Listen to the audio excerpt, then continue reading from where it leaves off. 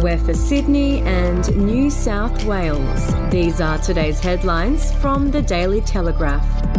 Ex-Australia Post boss Christine Holgate sensationally accused Prime Minister Scott Morrison of conspiring to have her fired in Canberra on Tuesday.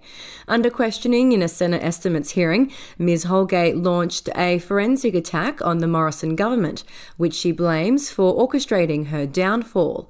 Ms Holgate was stood down last year amid accusations of impropriety and loose spending for awarding luxury watches to executives who secured a $220 million deal. On October 22nd, Mr Morrison denounced Ms Holgate's actions in Parliament, declaring that she should stand aside or go over the matter. And if you'd like to read more on that story today, you can take out a subscription to the Daily Telegraph at dailytelegraph.com.au or download the app at your app store. Australia's National Cabinet will resume regular fortnightly meetings as the Prime Minister prepares to move the country onto a war footing to get vaccine jabs into arms. Faced with contracted doses not showing up from Europe as expected and health advice about the safety of the AstraZeneca vaccine, Prime Minister Scott Morrison has announced that National Cabinet will resume meeting on an operational footing. Australia's National Cabinet was a key body in the early stages of the pandemic, but the group, made up of state premiers and the PM, stopped meeting regularly last September amid disagreement. Meanwhile, Health Minister Greg Hunt said that even if 100% of Australians were vaccinated, there was no guarantee that international borders would open, even as nations like Great Britain flagged their own reopenings to the world. We'll be back after this. News doesn't have to be boring. The Brits have given Prince Harry a new nickname after yet another tell-all interview. Oh God, is it the Ginger Whinger?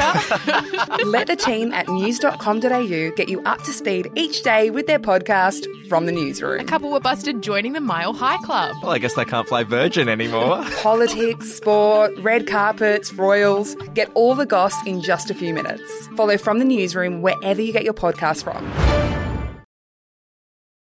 Sexual consent will be taught to children as young as 14, while primary school kids will learn about violence against women under new respectful relationship lessons to tackle sexual assaults among students. More than 350 videos, digital stories, podcasts and other lesson materials will be available free to teachers, students and families through the Good Society website as part of the Respect Matters program. Kids as young as 4 will learn about empathy, peer pressure, interacting respectfully, and challenging discriminatory behaviour. The new sex education curriculum aims to prevent domestic violence among the next generation of young adults and stamp out shocking evidence of sexual assaults between high school students. And in sport, Craig Fitzgibbon will commence his first grade coaching journey to rebuild the Sharks, the same club his father Alan coached 30 years ago. It comes after NRL's most sought-after coach in waiting knocked back a $2 million deal from St George Illawarra only 7 months ago. While continuing to work for the Roosters and New South Wales Origin team as an assistant, Fitzgibbon will spend the next 6 months deciding the futures of 14 off-contract Sharks players.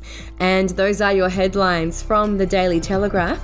For updates and breaking news throughout the day, take out a subscription at dailytelegraph.com.au. We'll have another update for you tomorrow.